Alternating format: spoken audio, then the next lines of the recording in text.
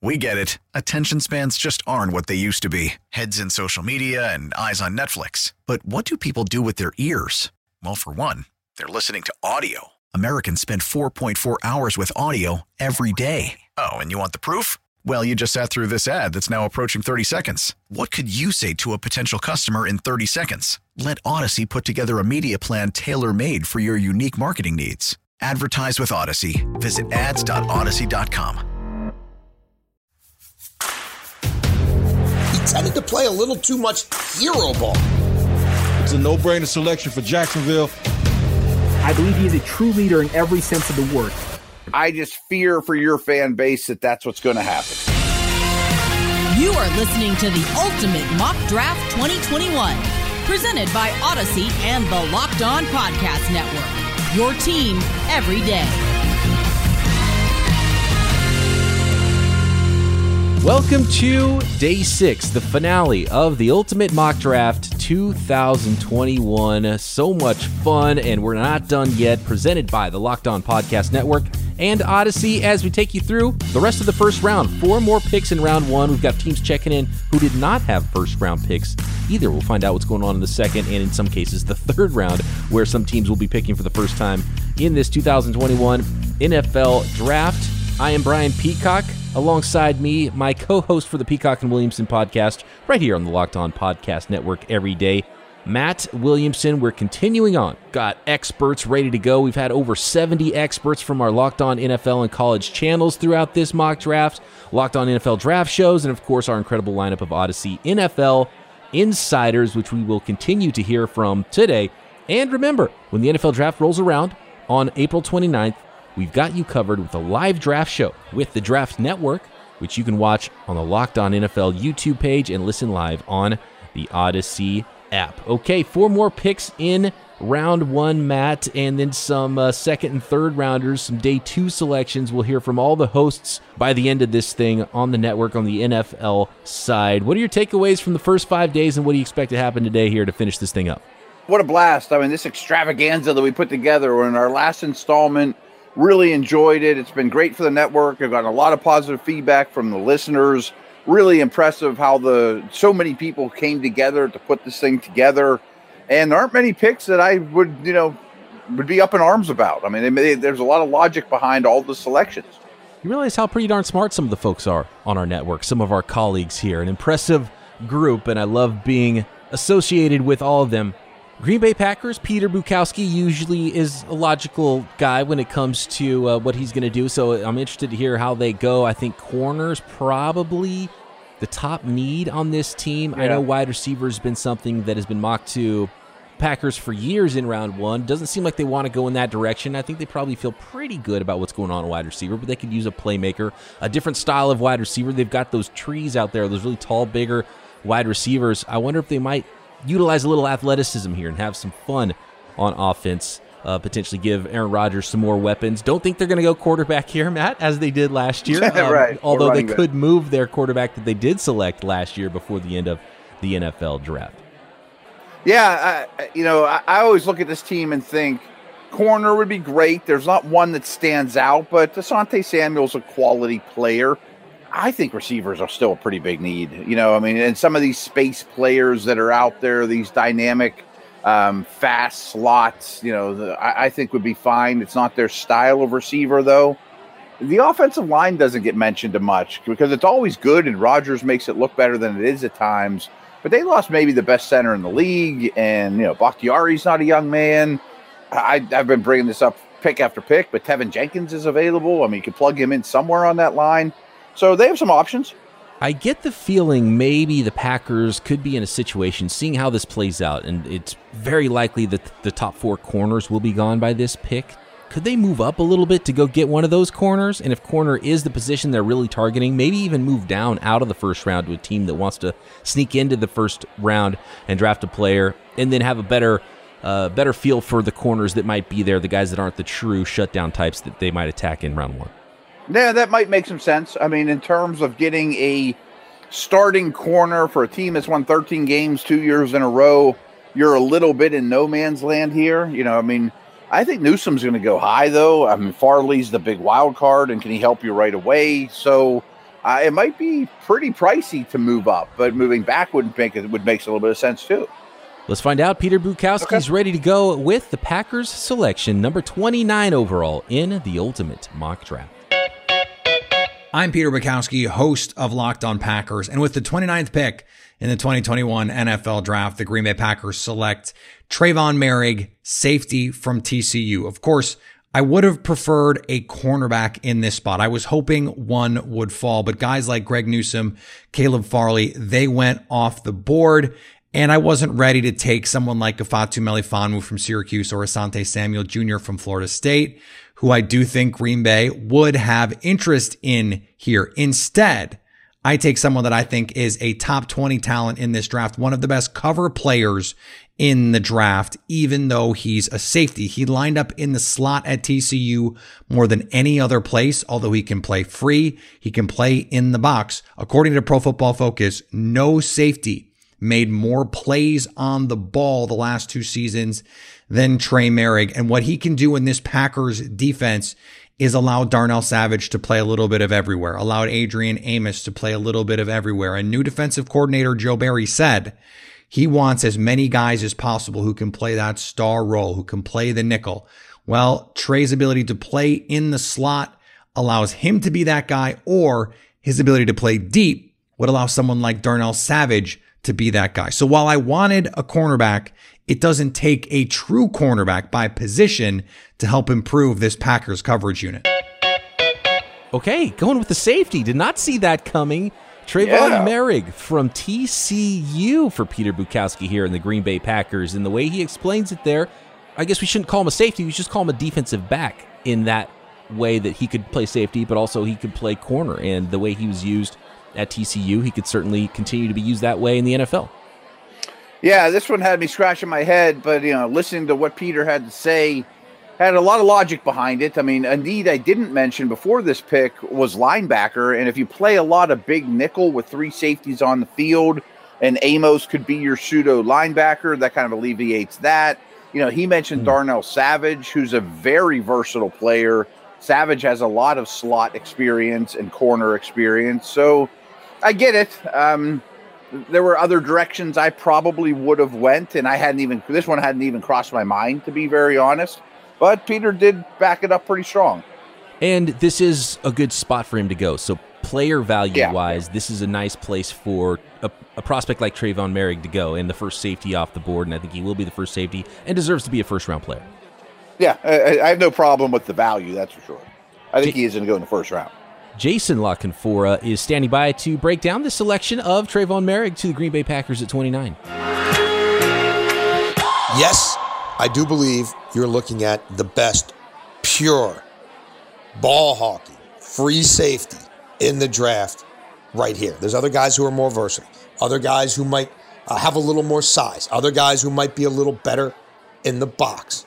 But Merrick is someone who can play center field. You can also do something that's imperative in today's game. Put him outside, put him in the slot, and feel comfortable that he can run with a Kelsey, run with a Kittle, help neutralize them. That aspect of modern football and these freak tight ends is not going away. I like his ball skills. I like the way he tracks the ball.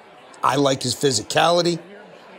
Yeah, there might be some others who perhaps have a little more upside, but I think if you're looking at somebody to come in, plug and play, who you could feel comfortable putting at free safety in the NFL out of this group, which isn't very good, this is your guy. What role would this young man best fill in Green Bay? That's an interesting question because I don't frankly get this pick. They took Darnell Savage, who, for my money, is one of the best young ball-hawking safeties in the NFL. They signed Adrian Amos not that long ago from Chicago, an in-the-box safety, a thumper who's still very much in his prime. Those guys are in many ways the heartbeat of that secondary. They work great in tandem. They've known each other for quite some time. So this would puzzle me a little bit. Then again, they moved up to take Jordan Love a year ago rather than take part at all in a generational wide receiver draft where maybe they could have put the offense over the top with Aaron Rodgers and found a way to get to a Super Bowl. Nevertheless, this is a bit of a head scratcher for me. I think this would be a real luxury pick for the Packers, and given how deep this draft is at receiver and some other positions in need, boy, oh boy, this might have the cheeseheads up in arms. It's been a blast hearing from all of our college hosts on the network as well. Steven Simcox hosts the Locked On Horned Frogs podcast, and I'm sure he's got a lot to say about a player that has been a big-time performer on that TCU defense. Hey everyone, this is Steven Simcox from Locked On Horned Frogs. I'm here to tell you about safety product from TCU, Trayvon Merrick. Looks like he's going to be a first-round pick. He's a really versatile player. He's been a 3-year starter in Gary Patterson's 4-2-5 defense. He can make plays in the box. He can come down. He's a sure tackler. He also has the quickness to cover wide receivers and running backs out of the backfield, and the size and strength to hang with tight ends as well. At 6'2", a little over 200 pounds. He's an explosive player with a nose for the football. He had 2 interceptions in 2020, but in 2019, he had a really good season, turning teams over, 4 interceptions and 2 forced fumbles. He's a smart, instinctive player. I think would be a good fit on just about any team, but I'd love to see him in the middle or late first round with a contender or a team that kind of already has something going where he can fit into a defense sort of seamlessly. Trayvon Merrick should be a first-round pick. Excited to watch him grow over the next few seasons. 3 more picks to go here in the first round of the Ultimate Mock Draft 2021. The Buffalo Bills on the clock at 30 overall. Joe Marino, co-host of The Draft Dudes, who's also the host of Locked On Bills, is standing by to make this selection for Buffalo at 30. What direction do you see a playoff team, a team that was nearly in the Super Bowl like the Buffalo Bills? What are they looking at here? How do you make this team better in the NFL draft, Matt? Yeah, I think a corner opposite Tre'Davious White would make a lot of sense. But no offense to Asante Samuel, I'm not sure that he's the physical guy that this team covets. So I'm not sure there's a corner that jumps out at me here. The player I often mock to them that I really like the fit is Jason Oweh out of Penn State, because they love to rotate their defensive front, and they could bring him along slowly as a rotational project player. And frankly, he's more talented than anyone they have on their defensive line. And I'm going to keep mentioning Tevin Jenkins until he gets picked, too. Because, I mean, Buffalo said they want to run the ball more. I mean, he's a masher. I could see him plowing through the snow, leading the way in the running game for Josh Allen or whomever. Drafted a couple of running backs recently. Maybe it's time to fix the line up front if you really want to be serious about running the football. So I could absolutely see that one. Joe Marino is ready with the 30th pick for the Buffalo Bills. I'm Joe Marino, host of the Locked On Bills podcast. For the 30th selection, the Buffalo Bills select Tevin Jenkins, offensive lineman from Oklahoma State. The NFL draft is all about value, and considering how the edge defenders and cornerbacks came off the board prior to the Bills selection, it pushed down a high-quality offensive line prospect in Tevin Jenkins that I could not pass up. It's always a good idea for the Bills to invest in protection for Josh Allen, and Jenkins has a reasonable path to becoming a day one starter at guard for the Bills, where John Feliciano is entrenched as the right guard, but his contract is more year to year, and Cody Ford is penciled in as the left guard, but he's proven very little across his first 2 NFL seasons. Jenkins is a nasty run blocker that will immediately give the Bills a boost when it comes to run blocking, and pairing him with Feliciano would give Buffalo a pair of maulers at guard to help create more consistency for the Bills offense when they want to run the football. With how the board fell, this was an easy selection. Your boy's off the board. He made it into round 1. Tevin Jenkins, bully mentality. He's your guy here late in round 1. I love it. I mean, it's about time he went. He fits the town and the weather and all those sorts of things. I don't know that Buffalo will run the ball more. It's not like Jenkins is bad in protection either, and he tested a lot better than I expected that he would. But if they choose to, or late in the season, or hosting the AFC Championship game, he's going to be a crowd favorite, to say the least, with the Buffalo Bills. Sal Carpaccio of WGR Radio in Buffalo on the selection of Tevin Jenkins to the Buffalo Bills. Tevin Jenkins is a massive human being. He's 6'6", 320 pounds, and he brings all of that with him every single snap on the offensive line. He's a mauler. NFL teams are going to love the way he gets after people, especially the way he finishes in the run game. He doesn't just want to beat you, he wants to bury you. and you definitely need players like that on your offensive line. The other thing about him that's great is his versatility. At Oklahoma State, he's played guard, he's played tackle, he's played on both sides of the center. What scouts aren't going to love about Tevin Jenkins is his lack of athleticism and his lack of length, especially the lack of length if you want to put him at tackle, because he's going to struggle against some longer edge rushers. His lack of athleticism is going to be a problem if he plays tackle, but I think he actually probably translates more to guard in the NFL. It's going to be very interesting to see where NFL teams want to place him. The addition of Tevin Jenkins to the Bills' offensive line gives Josh Allen yet another mauler up front that he can look at and say, I have confidence that this guy is going to protect me. As we know, Josh Allen loves to be mobile. He loves to run around. He loves to run with the football. Having someone like Tevin Jenkins in front of him gives him even more confidence to be able to do that, to really expand his game. Last year, the Buffalo Bills went through several different offensive line combinations because of injuries. They never had John Feliciano until midway through the season because of an injury. Then they lost Cody Ford, the other guard, midway through the season for the rest of the year. Well, having a guy like Tevin Jenkins gives Josh a little more comfortability and stability in knowing, hey, if I lose one of my guys, I got another one to just plug right in and keep the train moving. Josh Neighbors, the host of Locked On Big 12, covers Oklahoma State. Watch Tevin Jenkins push other Big 12 defenders around the conference. Hello, everybody. Josh Neighbors here from the Locked On Big 12 podcast. Here today to talk about Tevin Jenkins of Oklahoma State. The outstanding offensive lineman looks to be a first-round draft pick. He's got outstanding physicality. I love him as a run blocker. Some questions about him as a pass blocker, but can play some tackle. Probably going to end up playing some guard.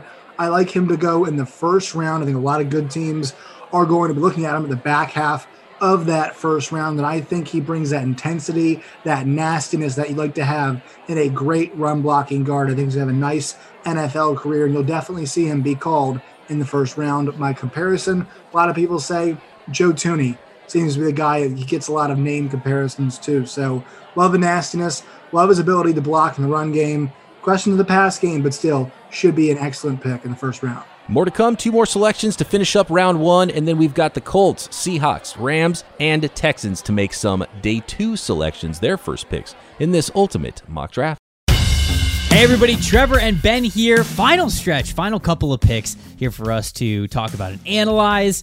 29, Green Bay Packers went with safety Trayvon Merrick, and then at 30, the Buffalo Bills picked offensive tackle Tevin Jenkins. I can't wait to get into this one, but Ben, I know you got some words on Trayvon Merrick going to the Packers. Absolutely. I love Trayvon Merrick. I think Merrick is one of the best, is the clear best safety in the draft, is one of the best defensive players in the draft. Now, Green Bay is decently set at safety as it is right now. Darnell Savage and Adrian Amos, free agent from the Bears and then a first-round pick from a couple years ago, currently on the roster. And so the question is, how are we going to get 3 safeties out on the field? Well, Merrick is a combo player. He's 6', 207, but he can play single high and he can play down in the box. So with Savage being also another box nickel sort of a player, you can get away with getting all 3 players on the field and being successful. The other thing to consider is Adrian Amos, who right now is due $6 million, but next year will be due $12 million, only $4 million of which would be dead money on a cut. Amos on the wrong is going to be 29 actually at the time, so he's approaching 30. This does give you flexibility on that deal moving forward. As for Tevin Jenkins to the Bills, I mean, true best player available, I guess, for why you take him. I mean, he could potentially become a starter at guard for them, which would make for a really mean offensive line. I mean, this is... Joe said that Tevin Jenkins should not have been on the board, and he's totally right. This offensive line is not a need at all for the Buffalo Bills. So you know what? Joe is playing the draft game as a purist. He's taking the best player on the board. Jenkins should have been gone well before this. I guess there are far worse picks to make than, I guess, going for a guy that you really believe in the trenches. So that's picks 29 and 30. Final picks of this ultimate mock draft coming up. With the trade before day 6 of this mock draft, it is now the Baltimore Ravens on the clock. Their second selection in round 1, picking at 31, trading an offensive tackle. Bat, do they just replace an offensive tackle with an offensive tackle here at the back end of round 1? I think it's a possibility. I mean, what we don't know set in stone is Al Villanueva coming or going with the Ravens. I assume he's going to be there, but only for 1 year. And he's not a superstar. He's never played really on the right side anyway to replace Orlando Brown. So that certainly could be in the cards. As usual, this team has a lot of draft capital. They got a lot for next year as well, so they can go in a lot of different directions. How do you think the Ravens did on this trade, trading away a guy who wants out of town and getting some pretty solid value? I think it's obvious that the Chiefs didn't want to just give up a first-round selection, so a number of picks involved here, but still the value is, not far beyond what the 31st pick I think would be by itself with all the picks that change hands between the two teams. And for a player that wants out, not a bad deal, I guess, for both teams, and obviously Kansas City. Blindside protector, someone who wants to play, can play on the left side, and that's tougher to find here at pick 31.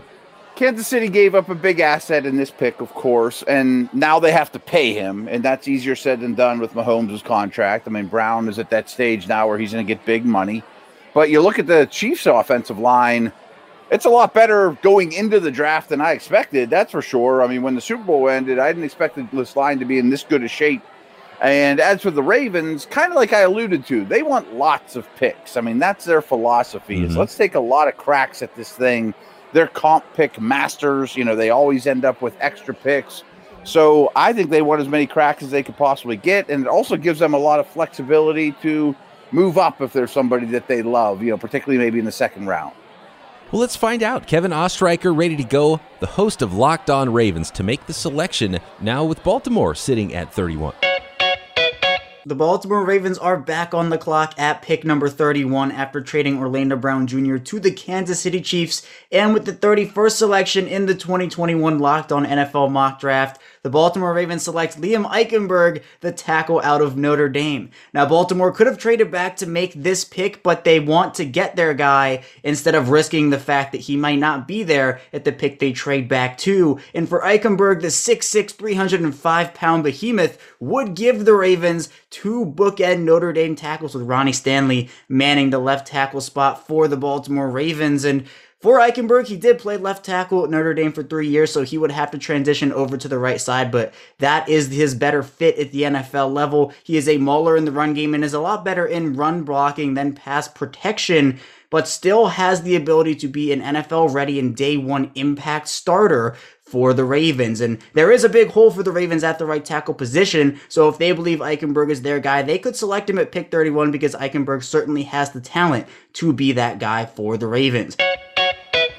And they did go offensive tackle here, Matt. Liam Eichenberg from Notre Dame could play left side, could play right side, could play inside at guard, but I think a player that, this is around the area you start to see someone like Liam Eichenberg go. The one thing that I worry about, arm length, I think some teams might view him more as a guard than a tackle, but maybe that helps going from left side to right side, and it's easier to project him at right tackle than left tackle. I don't know if even the whole right side, left side thing even matters as much in this day and age. Yeah, and these Notre Dame guys, including his new teammate Stanley, have a good history of coming in and playing well.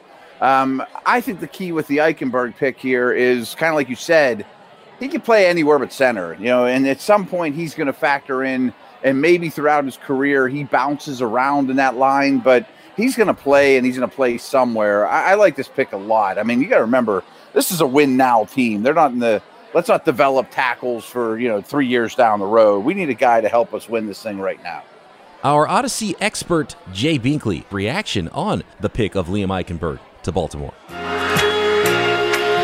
Liam Eichenberg, tackle Notre Dame, 6'6", 302 pounds, was a graduate student at Notre Dame with tons of starting experience. Matter of fact, he was second-team All-American behind only Alex Leatherwood of Alabama, who won the Outland Trophy.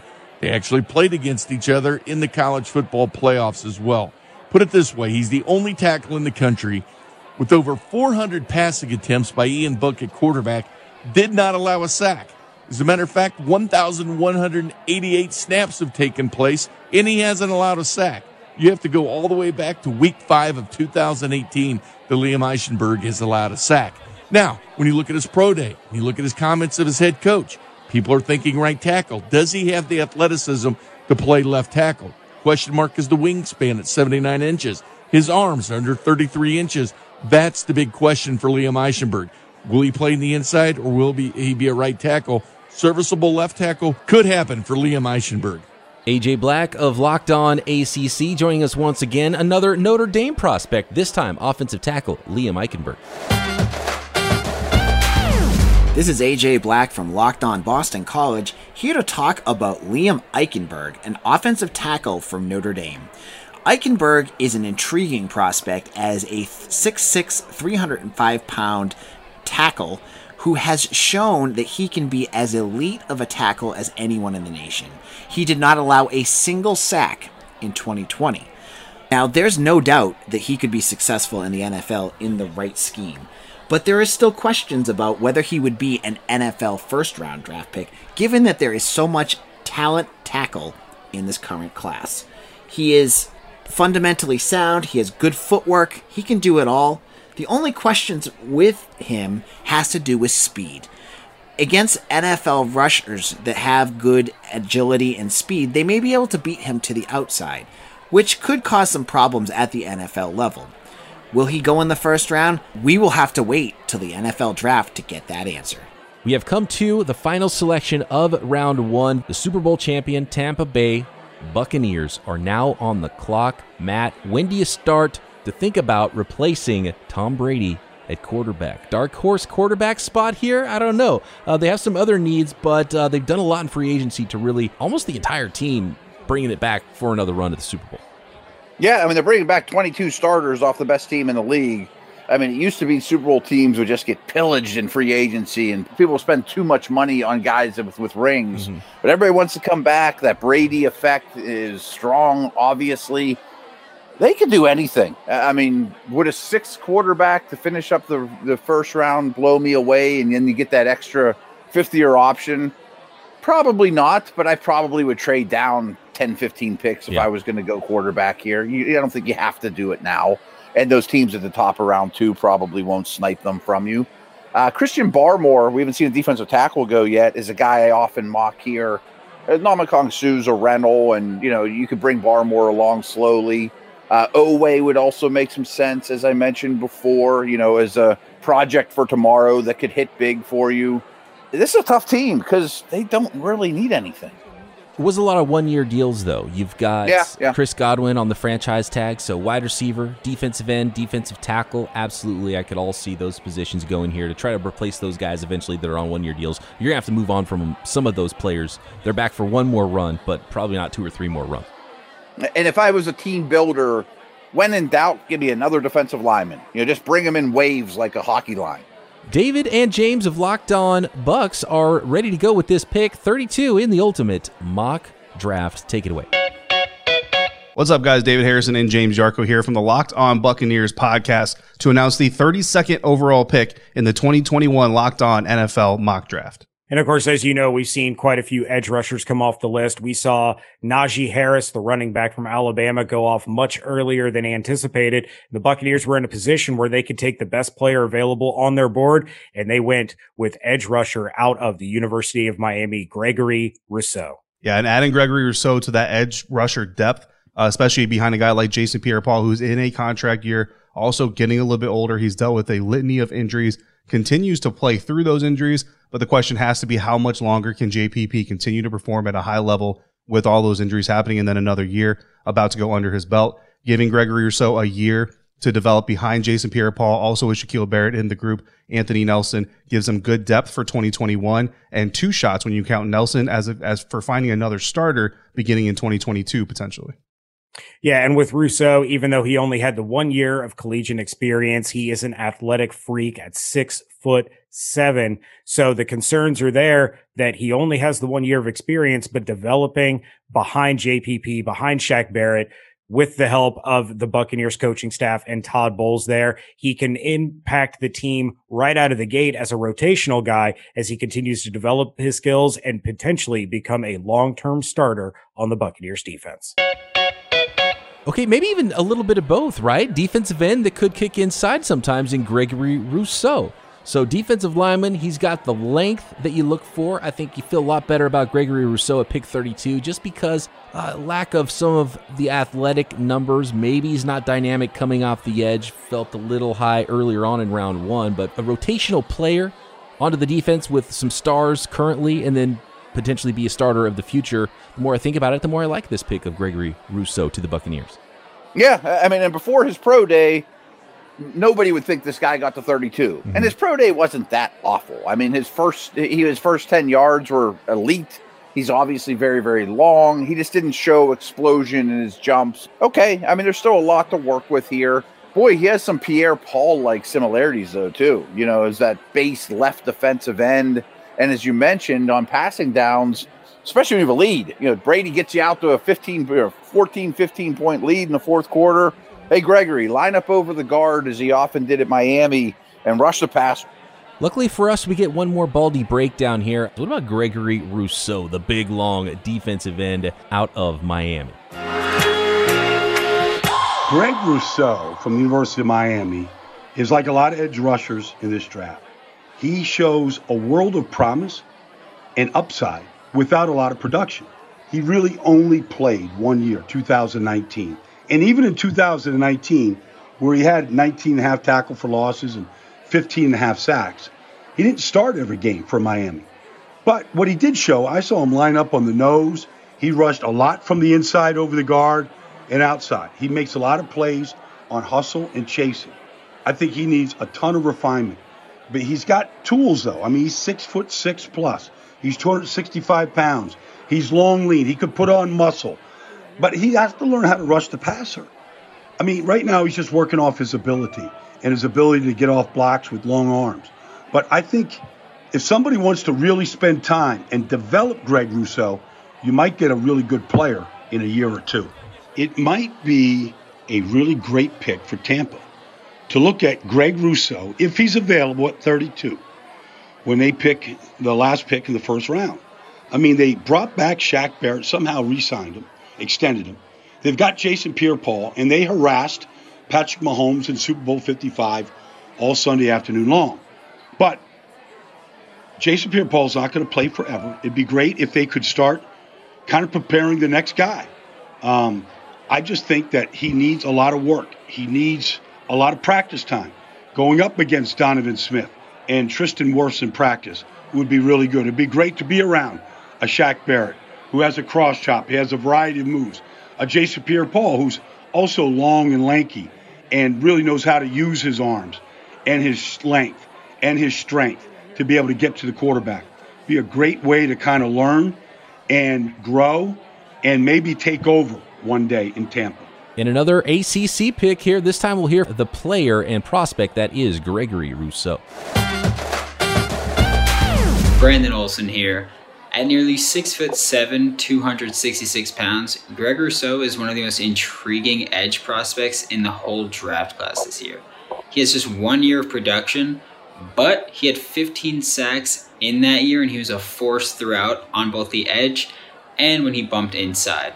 He'll have to put on weight in order to do that at the NFL, likely, but it's possible he could do that. And as a former receiver, his hand usage is phenomenal and second to really none in this class. And now 5 selections to go on day 2 of this ultimate mock draft. Kansas City no longer has a first-round pick. We'll be hearing from them at pick 58. We've got the Indianapolis Colts, Seattle Seahawks, the Los Angeles Rams, and Houston Texans coming up.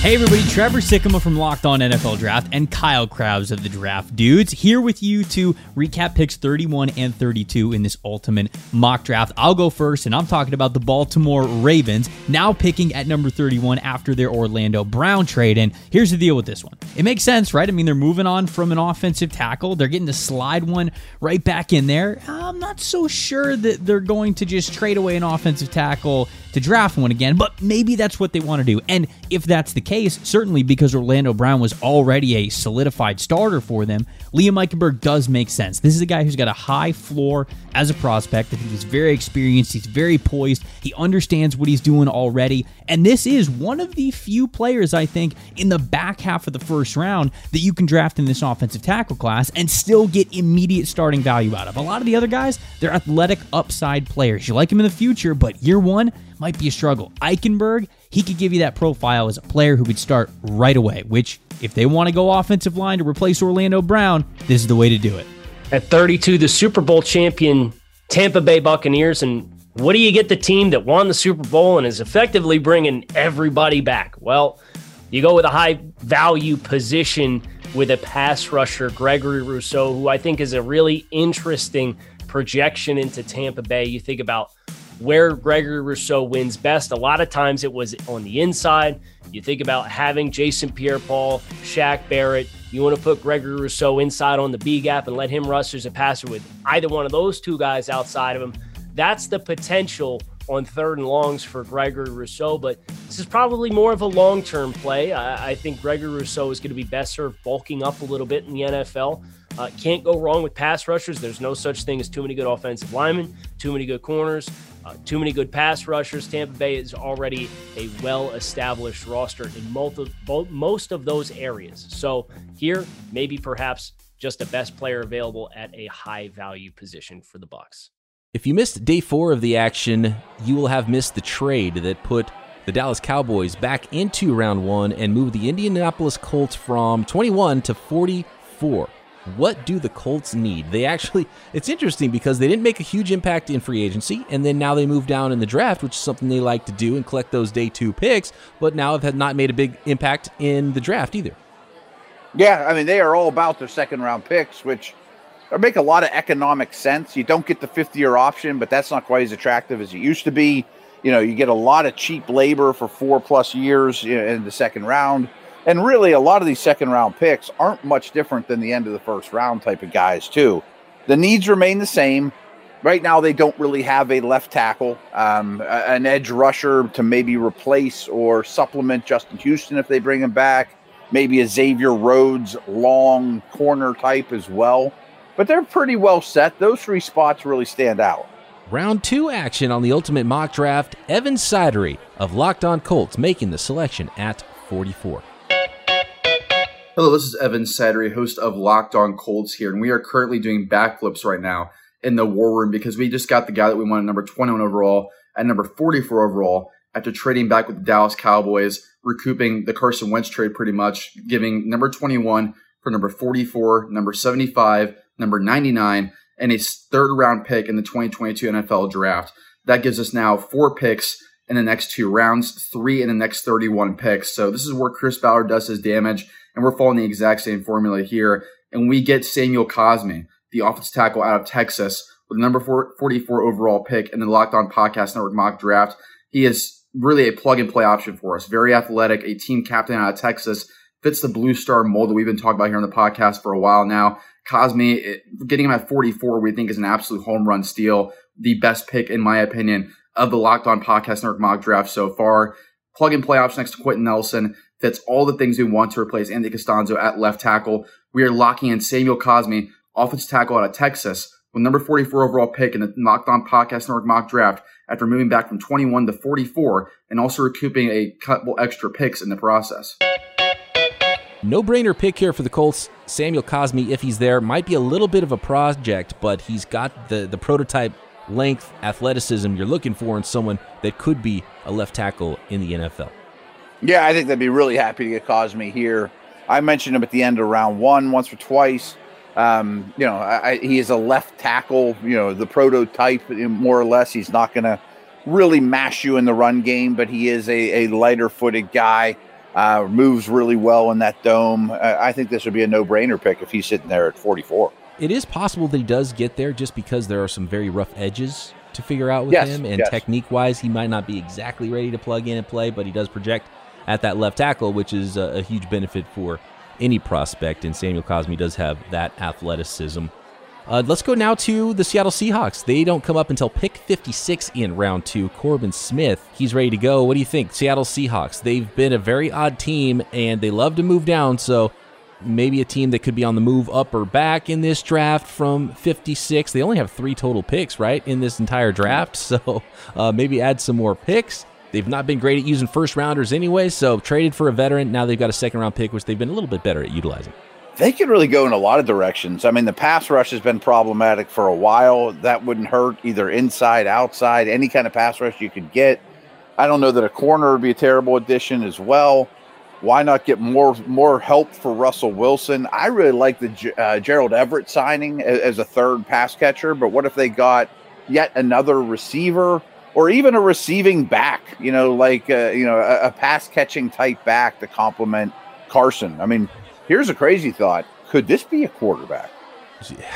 Hey, it could be. I mean, look, this could be a divorce very soon, within the next 12 months. Yeah. I don't think it's going to happen now. I think that ship has sailed. They're going to roll with Russell Wilson one more time. Do you help him out? Do you try to placate him? Do you try to make nice and maybe get an offensive lineman, a playmaker for him on offense, make him feel better about sticking around? Or do you realize, oh, this is going to end at some point, so let's get started, and maybe we find the next Russell Wilson here on day 2? I mean, it would not send the greatest message, but Green Bay did it, and Aaron Rodgers won the MVP. That's true, yeah. But it would be fun to see how Seahawks fans would react to such a selection. Let's find out. Let's see what Corbin Smith has up his sleeve at pick number 56 in this ultimate mock draft.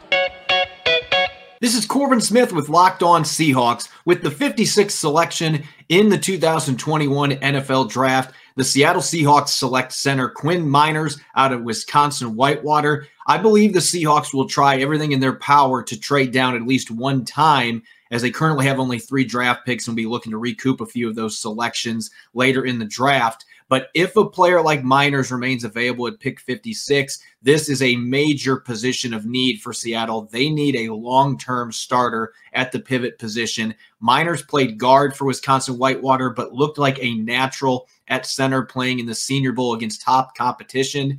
This guy's mean, he's nasty, and far more athletic than advertised at 320 pounds. Has the ability to block zone blocking scheme as well as man and downhill blocking schemes. He'd be a perfect fit from a stylistic standpoint for Seattle's offense and would have a shot to compete with Ethan Posick for a starting position right away. This would be a player the Seahawks simply could not pass up with their second-round selection. Really, this is the darling of this draft process, right, Matt? He showed up with a half shirt at the Senior Bowl, and everybody loves the dude, and he dominated at the Senior Bowl, right? So I don't think anybody helped their draft stock more pre-draft than Quinn Miners did from January to April. Yeah, really interesting prospect. Very good athlete, tough physical. I mean, go YouTube this guy. There's videos of him. Every year he goes to some fishing camp in the middle of nowhere, kind of like Rocky Balboa getting ready to fight the big Russian, just ripping down trees and throwing around kegs, and really easy guy to like. I think he's a really good football player too. This is a nice pick. Yeah, absolutely. And he's climbing up the mock draft boards as well. So pick 56 feels about right. I don't think he's getting around 1 or anything like that, but the days of thinking, maybe you grab this guy in round 3, nice little small school prospect, I think those days are over. I think the second round's a nice spot for him. Yeah, I mean, he's definitely going on day 2. And to your point, I doubt that he gets out of the second round. And actually, looking ahead at the draft board, the team that's up next, it'll be their first pick too, the Rams. I bet they would love a guy like him. The Rams absolutely could use that style of player. Yeah. The Rams could go a number of directions. They're really a stars and scrubs roster there, and so they have to build out the depth with these later picks without all their first-round selections and so much money spent on high-priced players on that roster. Sosa Kremenjas is the host of Locked On Rams, who's going to be making this selection in just a minute. Any certain players, prospects, fits you like here in the second round for the Rams? O-line makes a ton of sense. I mean, Whitworth's not a young man, to say the least. Center, as I mentioned, makes a lot of sense. I mean, they're not a real deep team. I mean, they lost some secondary pieces. Anything around Aaron Donald will be useful. They're a hard team to guess, but I mean, O-line would probably be the direction I would lean. Losing defensive coordinators 2 years in a row, maybe just throw some more talent at the defensive side of the ball to make sure you're not dropping off a cliff there on that side of the ball as well. So I could see any number of directions here for Sosa of Locked On Rams. Let's go to the pick at 57 overall in the Ultimate Mock Draft. I'm Sosa Kremenjas, your host of the Locked On Rams podcast. And for the 57th overall pick, the Los Angeles Rams select Jayson Oweh, edge rusher out of Penn State. And this one was a bit of a tough decision for me because I contemplated a handful of players at this spot, including Christian Barmore, another edge rusher in Gregory Rousseau, as well as other players on the offensive line like Dylan Radins. But I figured, at this point in time, when you look at Jayson Oweh, his elite athleticism, I thought it was worth a shot at this point in the draft. He's going to slot in across from a guy like Leonard Floyd, probably as a day one starter. If not, definitely rotate with other guys with potential like Terrell Lewis as well as Ogbonnia Okoronkwo. Now, talking about Jason Oweh's game, didn't have any sacks last season at Penn State, which is obviously a very surprising statistic for an edge rusher, especially for a guy that's as athletic as Jason Oweh is. Now, he leaves a little bit to be desired with his pass rush playing, and some of the pass rushing moves as well as his hand usage definitely needs to develop in that area, but that's why he's available at this pick. And when you look at the athleticism from his pro day, downright all-time numbers from the edge rusher spot. Some of the most insane athleticism and freaky numbers that we've ever seen. And trust me, that does translate to his tape and would very well translate over to the combine had they had it this year too. So I think when you look at the athleticism, you look at some of his very good play against the run, showing the ability to win on the boundary, on the corner of a tackle, through a tackle, and through the face of a tackle, across the face of a tackle last year at Penn State. And that's enough for me to believe that, this is a guy with not only a lot of potential, but he's flashed at times and has shown the ability to actually win too. Now, he needs to just become more consistent, continue to develop, add some different pass rushing moves, continue to work on the counters. And at the end of the day, this is a guy with very, very high upside at this point in the draft. And I think he's going to slot in very nicely in that defense for the Rams and would be an immediate upgrade at that edge 2 spot. Maybe some wishful thinking now that we've seen those pro day workouts, and even if you're factoring in a fast track at Penn State, maybe a quick trigger finger on some of these times and workouts, Jason Oweh had an all-timer defensive end workout at Penn State, and I think 57 would be the floor for that prospect. I mean, we are talking about a guy with 0 sacks. He did have some disruption, and as we know, disruption equals production. So even though there's no sacks, there is some production there, but still very raw. He could fall in the second round. 57 might be a little far. Yeah, I mean, a rare body type, rare explosion, rare traits. I understand, as you mentioned, no sacks, and that's fine. But he shows up on tape pretty consistently. I think he had 5 sacks a year before, so it's not like he's, unable to get to the quarterback. Mm-hmm. This would be great. I just don't know that he gets to 57. A young, dynamic, moldable edge rusher for the Los Angeles Rams at 57. The Kansas City Chiefs now on the clock with their first selection in this ultimate mock draft. The big need for them coming in here was offensive tackle. They utilized their draft capital in the first round and some other picks to make sure they have their left tackle now in Orlando Brown. So, seem to be a team that doesn't have so many needs anymore now. So, where do you look for Kansas City to go here with the 58th pick? Yeah, they could go in a lot of directions. I mean, you still want to attack the tackle position. Long has played tackle at times. They drafted Lucas Niang, who I think they have high hopes for as a starter this year. Maybe you could even call Fisher or Schwartz back if need be, although that gets pretty pricey. But the line's in good shape all of a sudden. It makes me think that a front 7 difference maker would make some sense, a linebacker that could really run. But knowing Andy Reid and how this team's bread's been buttered over the years, how about another weapon? Just give me the most dynamic guy they can find. More speed, that would not be surprising at all on the offensive side of the ball, but a front 7 player might be a little bit more practical. Let's find out.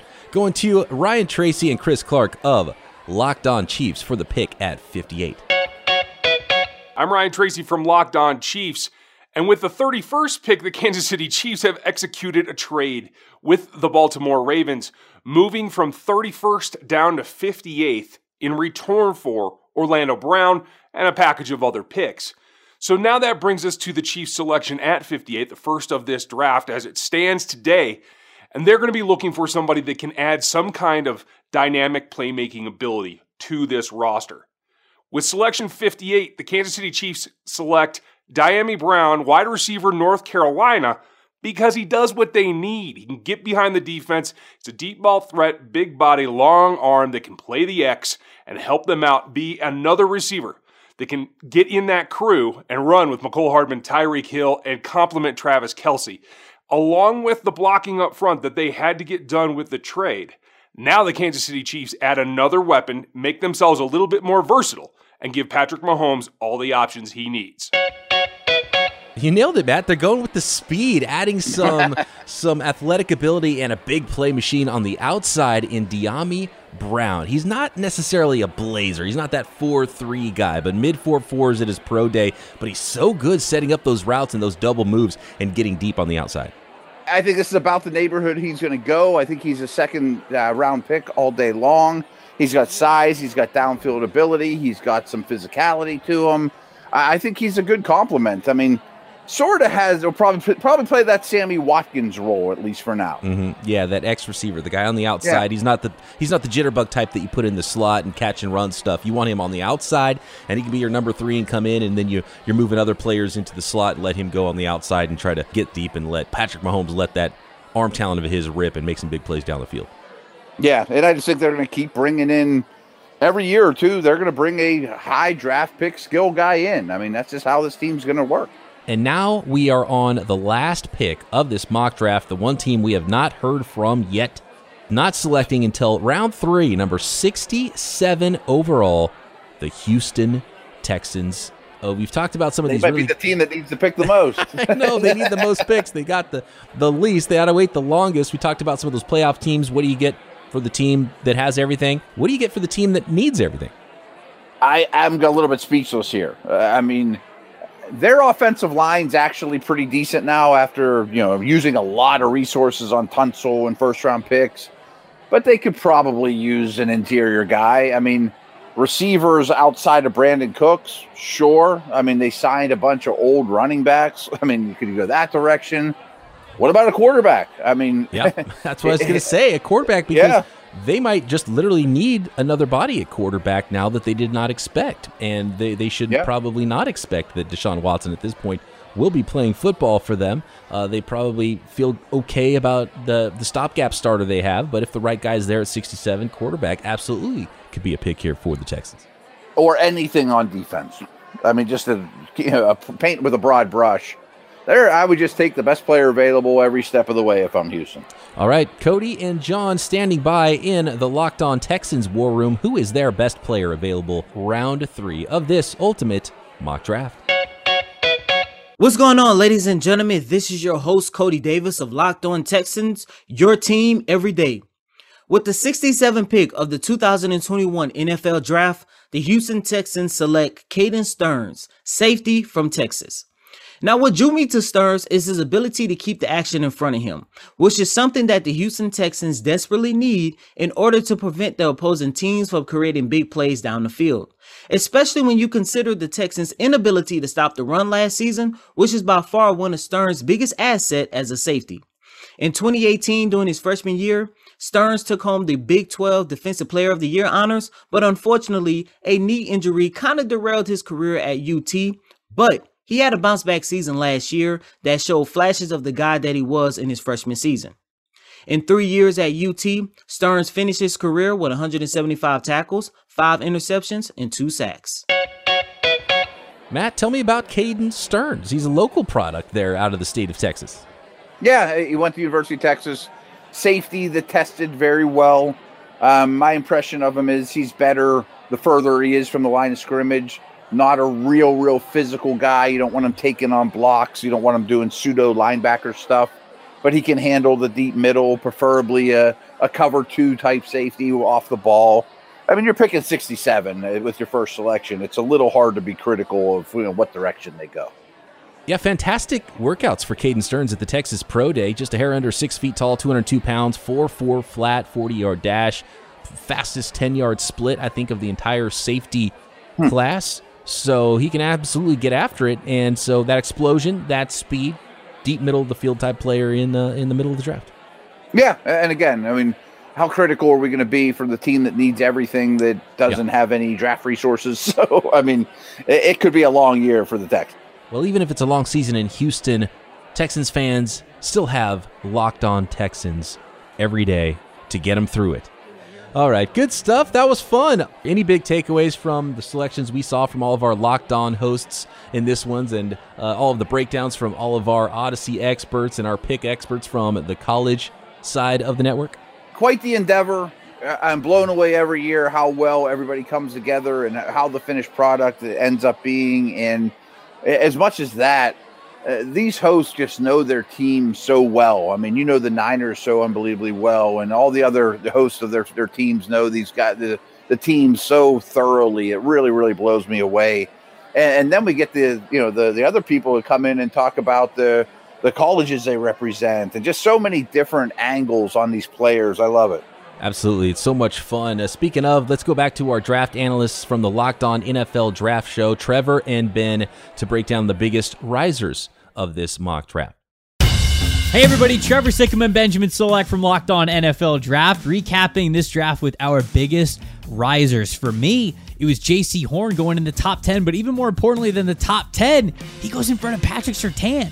You know, we had J.C. Horn going 9 to the Denver Broncos. We had Patrick Surtain going 10 to the Dallas Cowboys. And so Surtain, I mean, that was status quo. He went at 10. We figure he's going to go 10. That's been the prediction for the long time for the Cowboys. But I did not think that, one, Horn was going to go above him, and that Horn was going to go to the Denver Broncos. They've done a good job of, I think, really putting some resources during free agency into that secondary, and I just did not expect this one. I feel like Horn is going to be to be safe, let's just say a 10 to 20 kind of a guy. I do not think that he is going to be a top 10 player, but I can see why people love him. He's aggressive, he's a fun player to watch, and he's a fun player to believe in. So maybe the man coverage style was just too much for Cody to pass up there. I mean, yeah, I like J.C. Horn as a contender for corner one. So that one to me it's interesting, but it's not too surprising. For me, we got 2 running backs in the first round here. The second one being Travis Etienne at 24 to the Pittsburgh Steelers. And the Steelers are rumored to be really in on Najee Harris. He went 6 picks ahead to the Miami Dolphins, and so unfortunately